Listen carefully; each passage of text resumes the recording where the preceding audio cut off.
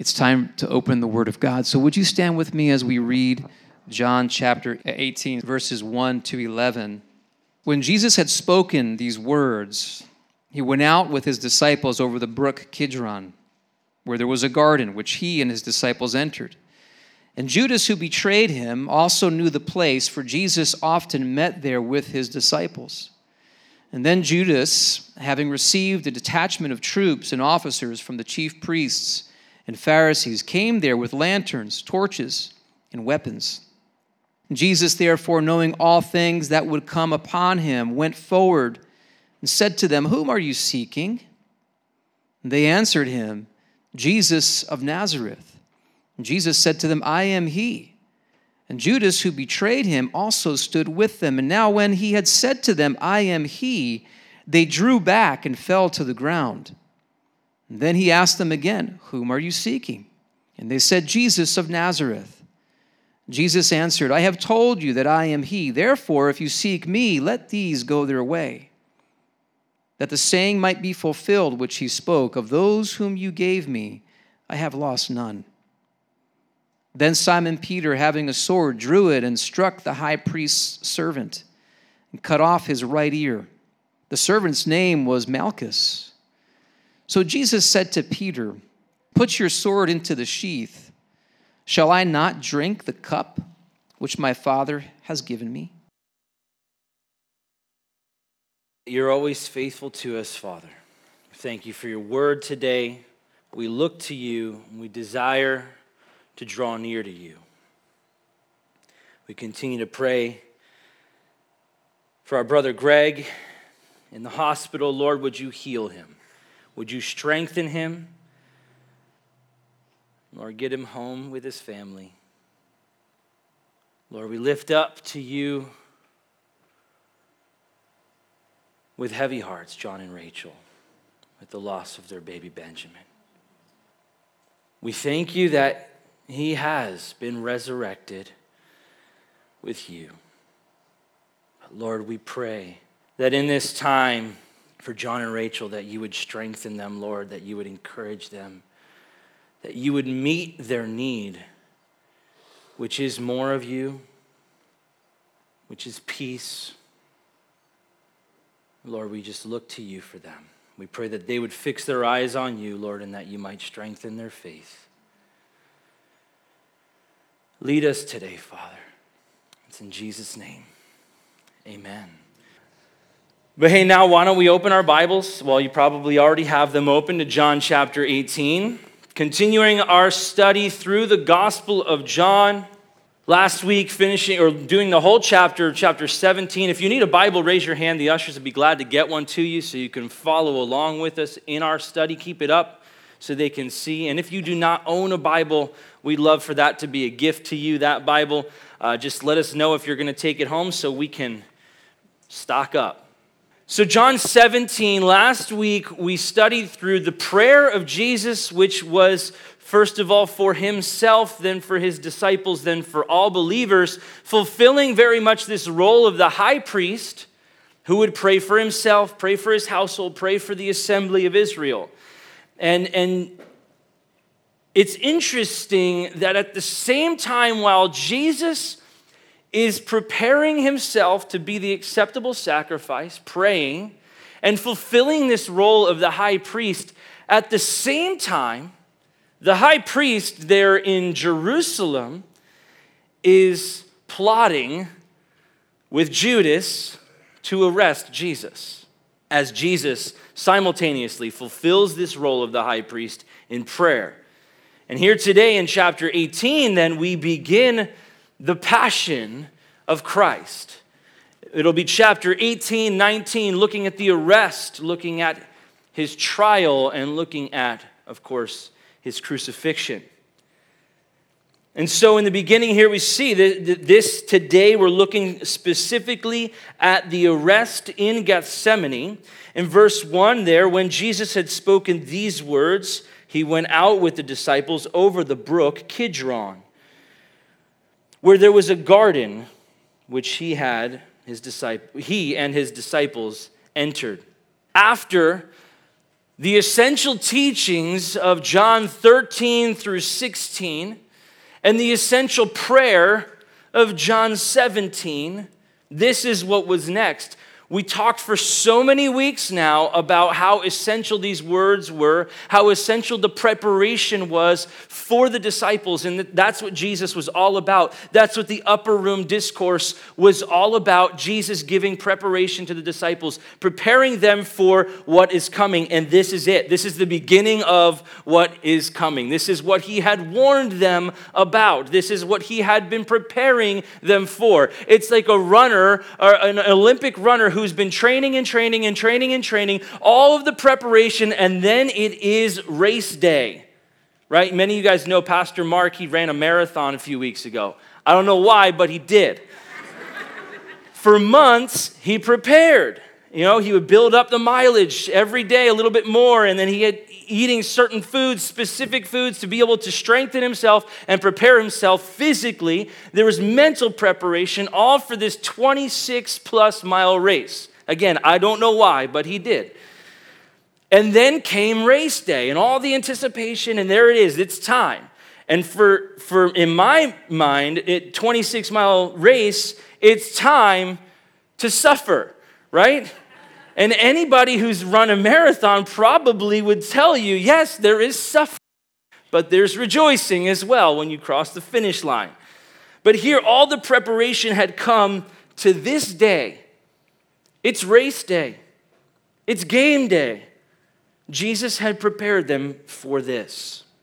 And we're going to see some of how they respond, but how Jesus responds, first of all. They went out of the center city, and they went over the brook Kidron.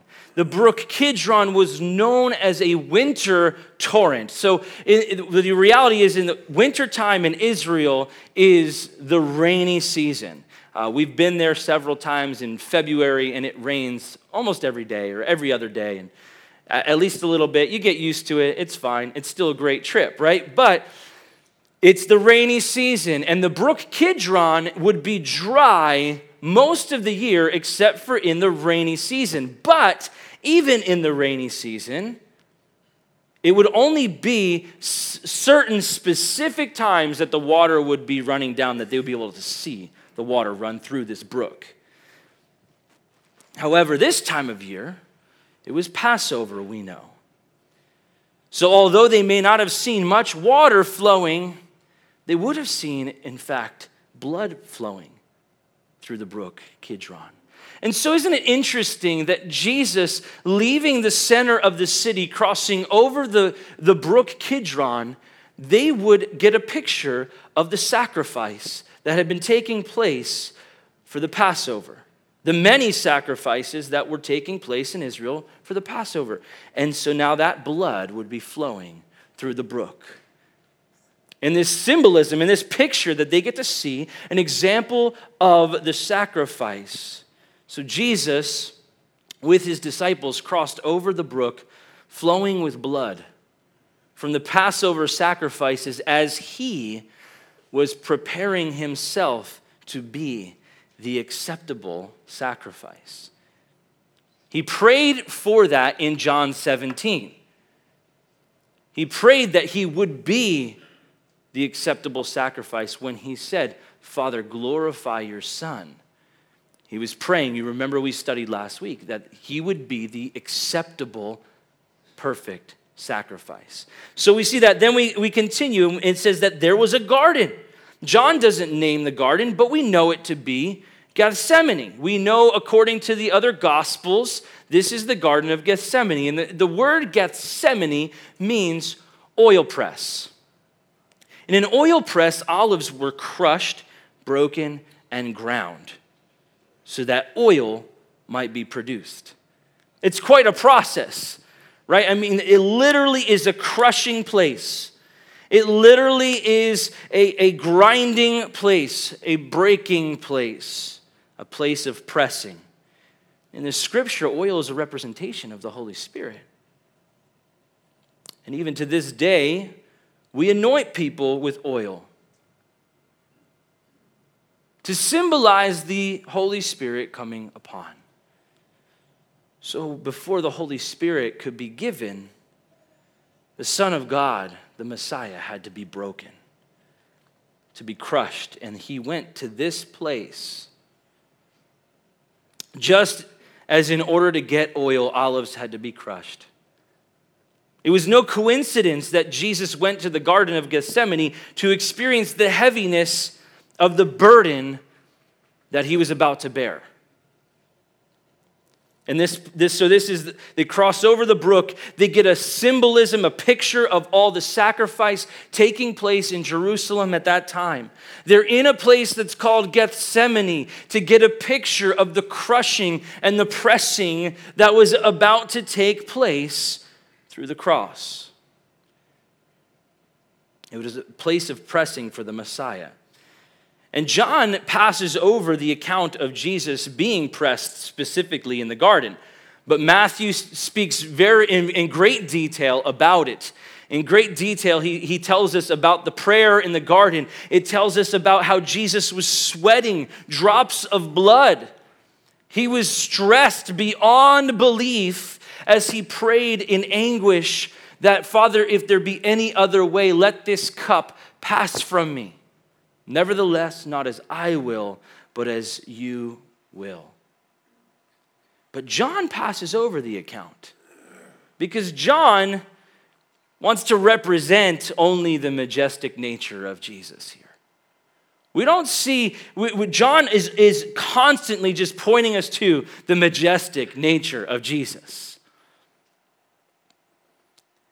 But of course, we have Matthew who tells us about this, and it specifically says there was a garden. And there's significance even in the garden. And we have a significance going back to the beginning of creation of the Garden of Eden when God created things in perfection. And now Jesus fights this battle of will in the Garden of Gethsemane to overcome in his perfection and bring redemption in his perfection, a fullness. You see, in Eden, man first lost his relationship with the Father. He created distance between God and man. In Gethsemane, the relationship with the Father was restored through submission, through the perfection of Christ, because man lacked perfection in the perfect garden that God created. In Eden, Adam tried to hide from God. In Gethsemane, Jesus bore his soul before God. And not only that, we're going to continue and see more of what Jesus did. And Judas, verse 2, who betrayed him, also knew the place, for Jesus often met there with his disciples.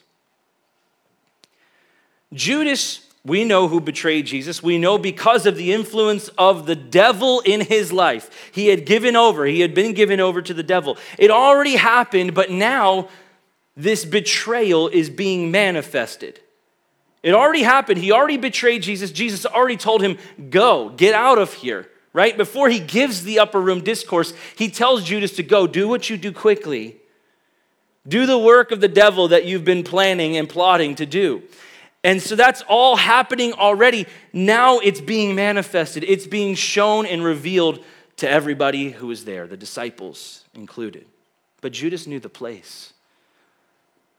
It was common to them. Luke's gospel mentions that they frequently visited this place, especially after the feasts, because they, in their Jewish tradition, would come to Jerusalem to celebrate the three big feasts.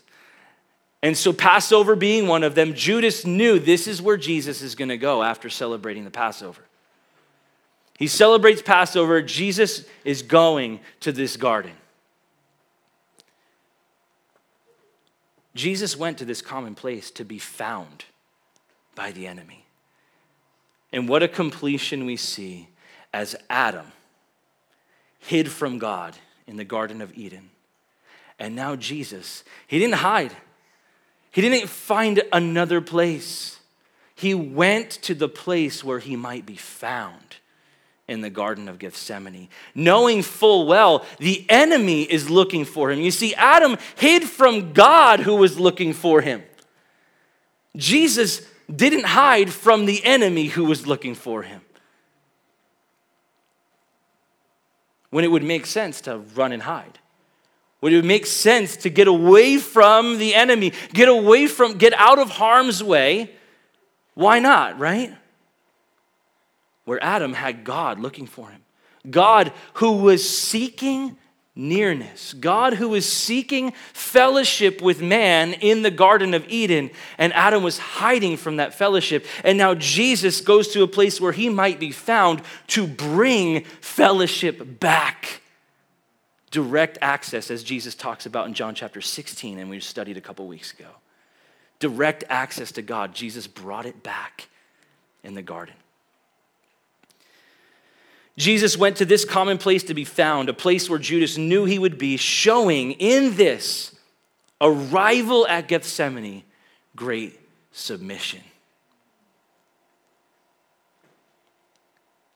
According to Matthew's account, Jesus demonstrated full submission in the garden through prayer. As we said, he said, "Nevertheless, not as I will, but as you will." And he prayed that 3 times. He repeated that prayer, pleading with the Lord, "Let this cup pass if there's any other way. Nevertheless, not as I will, but as you will." He came to that place of full surrender and submission to the will and the work, the will of the Father and the work of salvation. But even in showing up in the first place, Jesus showed his submission. Jesus, who we're about to see is fully God, shows his submission to the work of salvation, to the will of the Father, and to the hand of the enemy. Verse 3. Then Judas, having received a detachment of troops and officers from the chief priests and Pharisees, came there with lanterns, torches, and weapons. Judas came fully equipped for battle. Judas who knew Jesus, Judas who spent every day with Jesus for 3.5 years, came ready to do battle with Jesus. Clearly, Judas did not know Jesus. He did not know the heart and the character of Jesus. He came with a detachment of troops. I mean, this is a large army. Officers from the temple, right? Getting the seal of approval from the religious system. He's got the seal of approval from the Roman government that everything is coming against Jesus. But yet we were told, Isaiah chapter 9, the government will be upon his shoulders. Now the government's coming against him. And he will be wonderful counselor, mighty God, everlasting Father, Prince of Peace. It doesn't look like it. The government system, the religious system, it's coming against the Messiah. Judas shows up with a large army, with the officers from the temple. They were ready to do battle. And these troops, there would have been anywhere from 200 to 1,000 men, soldiers.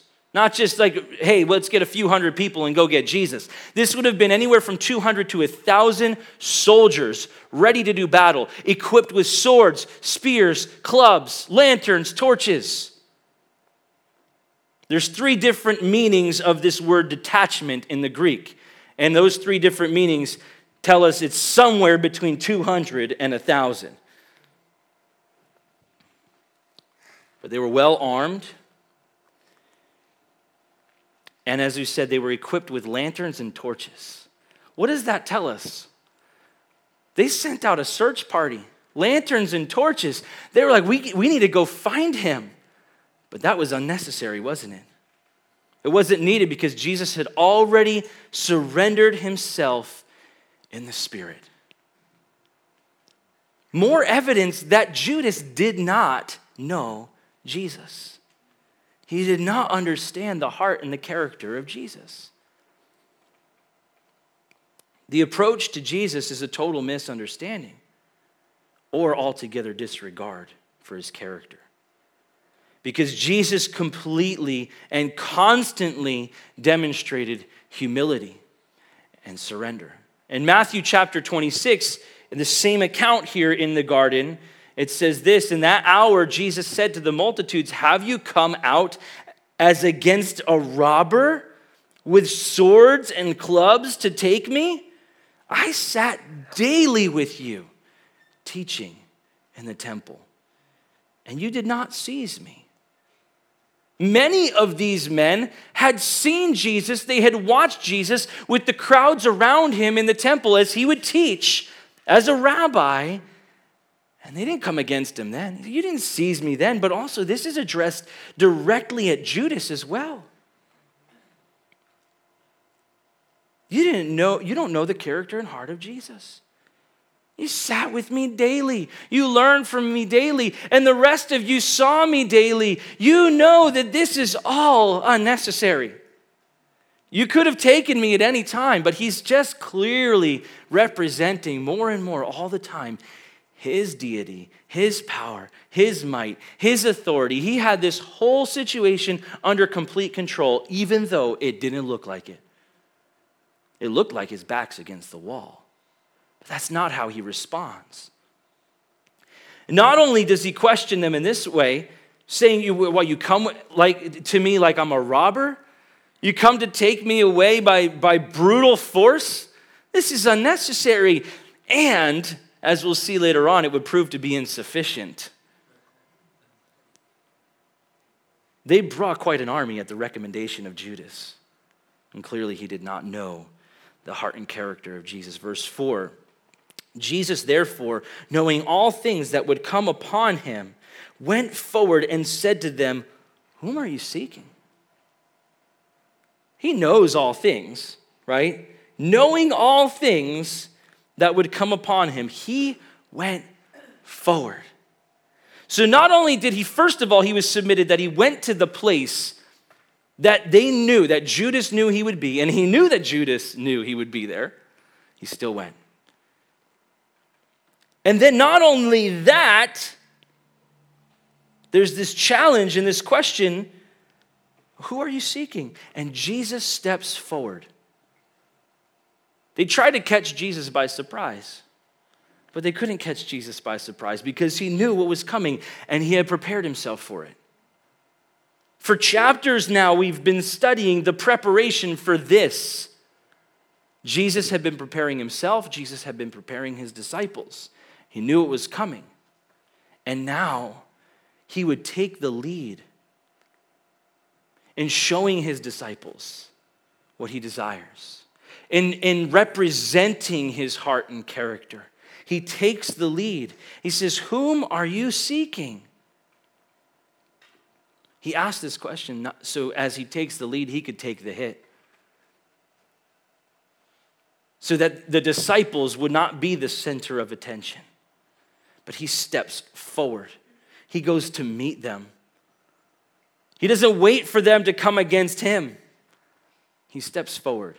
He brings the attention onto himself because he is the centerpiece of all that we believe. All of the attention needs to be on Jesus. So he steps forward. He drew out. Not only did he step forward to take the lead and to draw attention to himself rather than his disciples, but he drew out the enemy and he drew out their plot. He made them say it. "Who are you seeking?" Remember, he knew all that was going to happen. He knew exactly what they're about to say. He knew what was going to happen to him further beyond this. And he says, "Whom are you seeking?" A bit of a rhetorical question, but he challenges the enemy to proclaim their plot before him and before the disciples. Guys, Jesus is the front line of defense. Always. Always. And he steps forward to be the front line of defense, and he calls out the enemy. In a sense, what he's saying is reveal yourself and reveal your plan. He knew what it was. He knew exactly what was happening, but he called him out. Verse 5. They answered him, Jesus of Nazareth. Jesus says, whom are you seeking? We're seeking Jesus of Nazareth. And Jesus said to them, I am he. And Judas, who betrayed him, also stood with them. They call out who they're seeking, Jesus of Nazareth. This was a commonly used name for Jesus that he accepted in humility. You see, as they said it, it's intended to be a derogatory name. Jesus of Nazareth. Everybody always says nothing good could come from Nazareth. Nazareth, that tiny little useless town. And they say, yeah, we're looking for Jesus of Nazareth. And maybe even in that, these soldiers are thinking, we're following Judas. We got these temple guards or these officers sent from the temple, and we're looking for Jesus of Nazareth? Really? But either way, it's a derogatory name for Jesus that he embraces. Because that's not the name that matters. And what Jesus then responds with is the name that matters. They say, we seek Jesus of Nazareth. He says, I am. The original text actually omits the word he. And so what Jesus is claiming right here and now is his deity. As we've heard him say so many times before, but he just states it like it is. We seek Jesus of Nazareth, the name that's a lame name on human terms. And Jesus says, here's the name that matters. I am. Wow. Jesus is proclaiming himself to be God. And in this, we're connected to all the statements that Jesus made. And we've studied through them in John's gospel so far. But let's remind ourselves. Jesus says, I am the bread of life. And every statement that Jesus makes, he's fulfilling some form of religiosity. He's fulfilling some expectation, human expectation on the Messiah or on the religious system. And he's tearing it all down, and he's saying, I am. He says, I am the bread of life, John chapter 6. In John chapter 8, he says, before Abraham was, I am. In John chapter 9, he says, I am the light of the world. As he's speaking to the healing of a blind man, he says, I am the light of the world. Jesus says in John chapter 10, I am the door.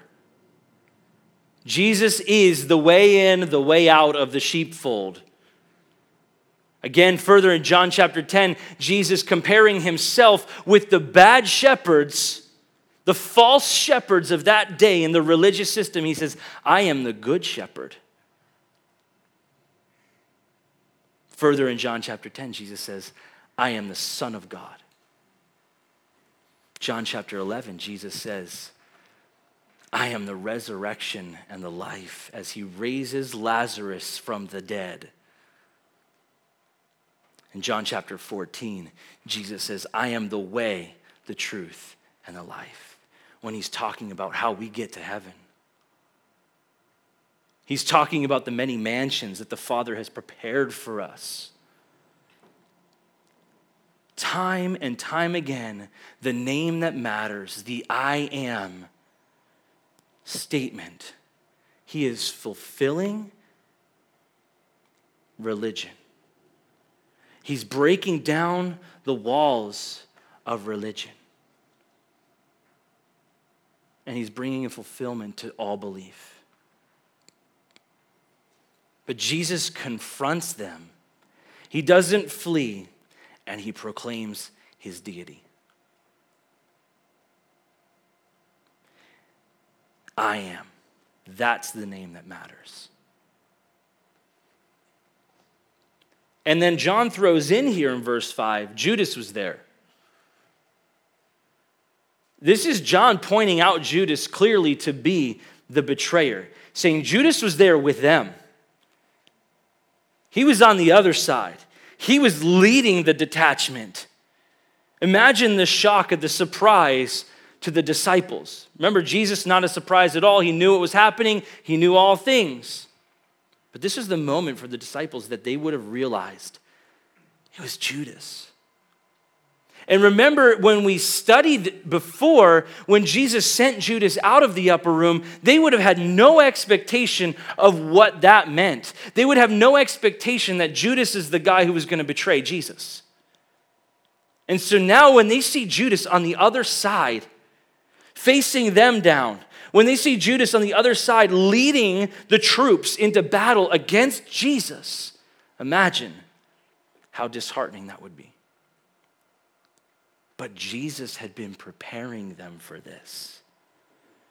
See, they didn't actually understand all that entailed, but Jesus had been preparing them for this.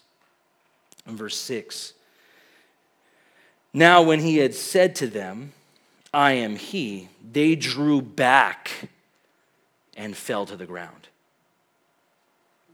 Amen. Let's say it again. When he had said to them, I am he, they drew back and fell to the ground. The name that matters brought them to the place of surrender. Unwillful surrender, I might add. After Jesus had set this glorious example of willful surrender, and all he says is the name that matters, I am. Words of great comfort to the disciples. When they say, we're seeking Jesus of Nazareth, and he says, I am, the disciples are like, oh, yeah, watch this. But these are words of terror to the enemy. They fell to the ground. This was their response to the self-presentation of Jesus Christ. Displaying his majesty, power, and glory. This is a glimpse of the fullness of God. He says, I am. They get this little glimpse.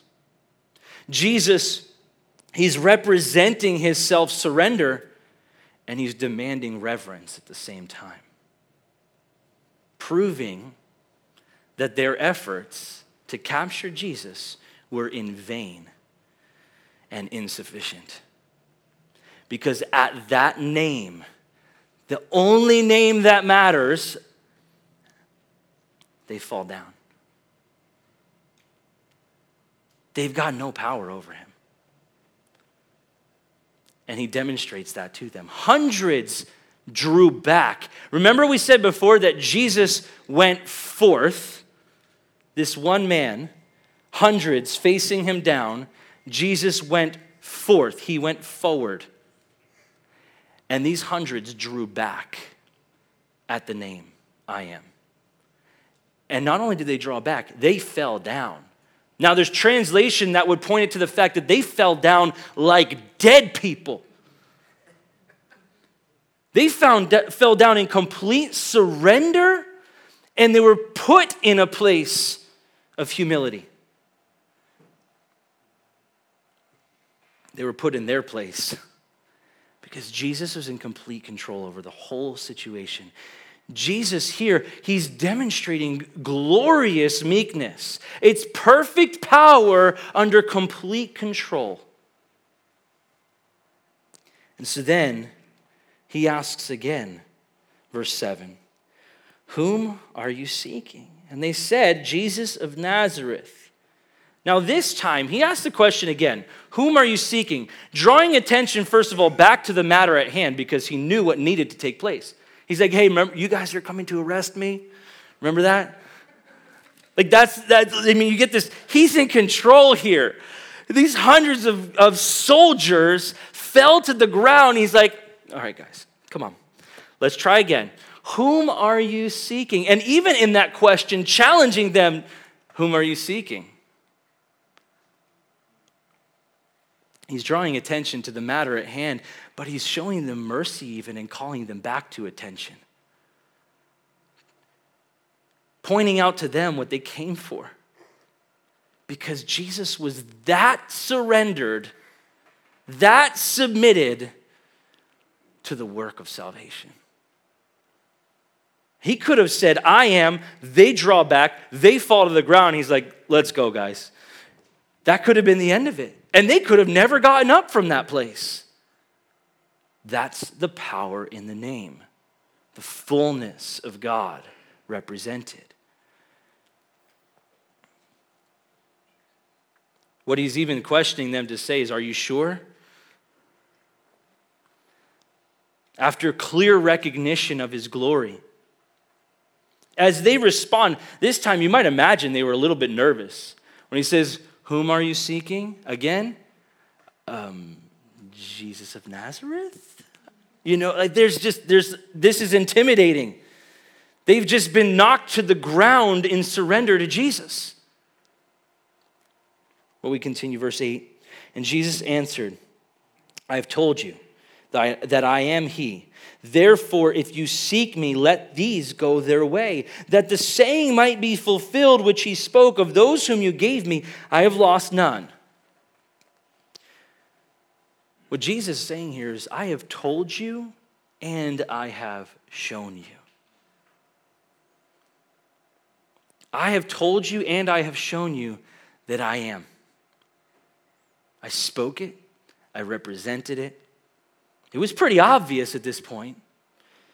But he said, let's keep the focus on me. Let them go their way. He's protecting the disciples as he prayed in John 17 for their protection. He's protecting the disciples. Let them go their way, that this might be fulfilled, that I didn't lose any, that what I prayed for would happen. And what he's saying to them is like, hey, just let's let everything fall in line under my authority, okay? I'll take care of this. You don't need your clubs and your swords and your spears and your lanterns and your torches. Let's do it my way. In perfection, in complete submission to God's perfect plan for redemption, to fulfill the work of salvation. And this really was more of a command from Jesus than it was a request. Because he says, I have told you and I have shown you. His display of power was a demand of respect so that this army would do what he says. And this army he has under his control at this point. And he says, spare them. Jesus offered himself to give passage to the disciples, a foreshadowing of what was to come. Since we just established that Jesus knew all that was to come, he gives a foreshadowing here, says, let's keep the focus on me. This is what you came for. Let's leave the disciples out of it. That my prayer to the Father, which is what matters. You guys don't matter. My prayer, my conversation with the Father said that I have lost none, so let's keep it that way. And this also would have been a signal to the disciples to get out. This is a good time for them to leave. Jesus giving the signal. Jesus told them that they would be scattered. And here he's saying, it's time to scatter. Let's leave the disciples alone. Leave them out of it. But, verse 10, then Simon Peter, after Jesus said, let's leave the disciples out of it, Simon Peter's like, I'm not going to be out of it. And he comes with his sword. Simon Peter, having a sword, drew it and struck the high priest's servant and cut off his right ear. The servant's name was Malchus. First, it's a reference to Simon Peter, referring back to Simon, the old man. Remember, Jesus looked at him when he called him. He said, you are Simon, you shall be Cephas. I'm going to change your life. And now it refers back to Simon Peter. There he goes again living life as the old man, the old things that have not yet passed away, Peter. And so Simon Peter does what Simon Peter does. And John refers back to this. He was acting like the old Simon, so he calls him out as the old Simon. He had a sword which probably was more of a fisherman's knife. He wasn't a soldier. He wasn't a warrior of any sort. He was a fisherman called by Jesus. He was a poor fisherman called by Jesus. So whatever he had was not anything fancy. And he pulls it out and he drew it to attack.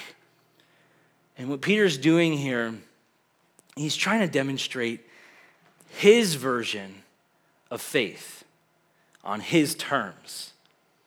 And don't we do the same? Don't we draw out our little knife? When Jesus literally just spoke and spoke the name that matters, and at that name every knee will bow and every tongue will confess that Jesus Christ is Lord to the glory of God the Father. And they just watched it happen. They just got a foreshadowing of all the things to come, every knee bowing as they fell to the ground. And don't we know it? Don't we have the faith to believe that he is all-powerful? He is the name above every name, and that at his name every knee will bow and every tongue will confess that Jesus Christ is Lord. Don't we believe it? But yet we take out our little knife and we're like, no, I've got a plan. He drew it to attack. He's demonstrating his version of faith on his terms. Remember, Peter had said that he would die. He would fight for Jesus. He would not allow this to happen. So Peter's just doing it. But Jesus already told him, no, Peter, you're not going to do that. Stop. He told him before, no, get behind me, Satan. And now he does it anyway.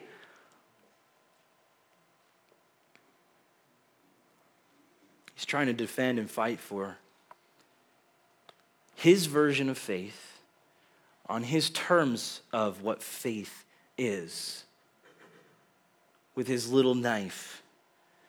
After the I am just spoke these hundreds into complete submission, he tries to force them into submission with his little knife. And it mentions that it was Malchus, who was a servant of the high priest.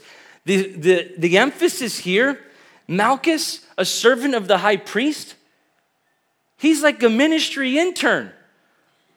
That's what he is. He's not a soldier. So of course Peter goes after him. Peter's like, I got it. And the reality that he cut off his right ear, and in that day, it was unacceptable to be left-handed, right? So people were forced to be right-handed. So Peter, the right-handed man, either had really bad aim or he attacked him from the back. The guy who wasn't a soldier, he went after from behind with his little toy knife. This is what our faith looks like when we're dealing with the Almighty God. This is what our version of faith looks like. Like, I got my knife and I'm going after the enemy, but not a strong one. I'm going to go after the little guy who's not a soldier and I'm going to attack him from the back because I'm actually really afraid, but I have to show Jesus that I'm really strong. And Jesus is like, no, they'll bow. And what does Jesus say? So Jesus said to Peter, put your sword into the sheath. Shall I not drink the cup which my Father has given me? They've had this conversation before, just without the sword. Jesus told him he was going to die. Peter said, no, I'm going to fight for you. It's not going to happen. Get behind me, Satan. I already told you. But now here's Peter fighting on his terms, demonstrating his version of faith on his terms. And Jesus says, put it away. Stop. What Jesus says here, Peter, your plan is flawed. Stop your plan. Put it away. One, to protect Peter. This would have gone badly. From here, what happens? Peter cuts off an ear of somebody in this hundreds of groups of people, and then all the soldiers turn on Peter, and Peter and the disciples are gone. That's the simple, quick reality. That doesn't fit God's perfect plan. And to prevent an aggressive perspective of the disciples. If the disciples were known as warriors, fighters, would they be able to spread the gospel in grace and humility? That's what was needed. It was, of course, to prevent the death of the disciples right here and now. Jesus then further, John doesn't tell us, but we know, according to the other Gospels in Matthew, that Jesus takes up the ear and heals Malchus. Jesus covered up the evidence. He takes our foolish versions of faith and he covers us so that we could press on in the reality of faith and what honors him and pleases him. What Jesus is saying, listen, stop your plan, don't stop God's plan. As he says, shall I not drink the cup which my Father has given me? Don't stop God's plan, it's perfect. If you do this, you will prevent God's perfect plan from happening.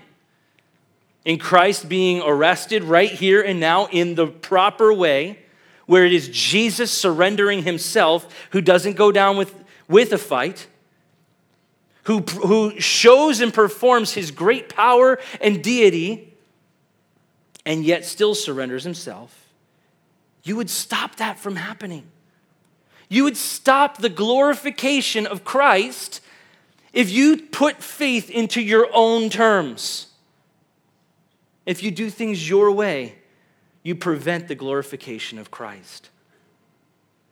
You prevent the work that was to be completed, and you would prevent the greater works that are to be done in Peter specifically and through Peter.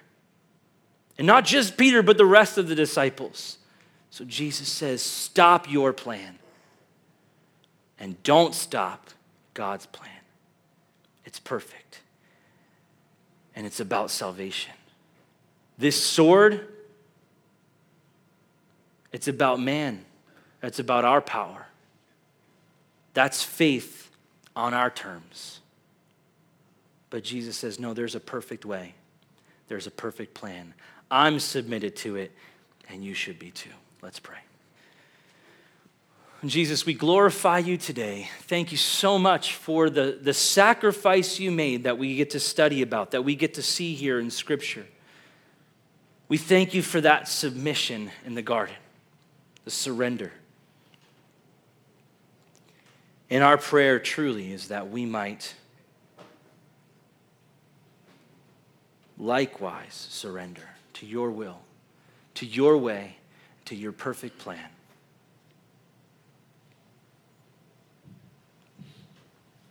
We thank you that you are good, that you are holy.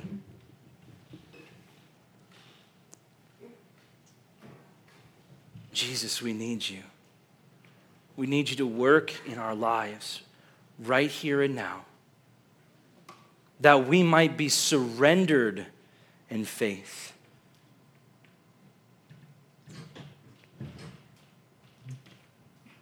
To your way. And we thank you that you made a way. As always, if you don't have a relationship with Jesus Christ today,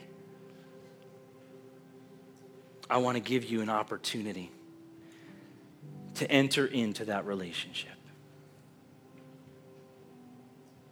What that looks like is simply that you would confess that you are a sinner. The Bible says that all have sinned. And we take that to be truth. The Word of God is truth. The Bible says all have sinned.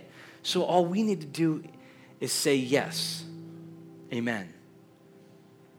We confess and we admit that we are sinners. And then we believe in our heart that Jesus Christ is Lord, that he died on the cross for our sins, and that he rose from the dead, and that he desires a relationship. He desires fellowship. This is all the work that's happening in the garden that we study today. Remember, we talked about in the Garden of Eden, the separation, the break in fellowship, but Jesus brought fellowship back. We can only have fellowship if we enter into fellowship. We enter into relationship.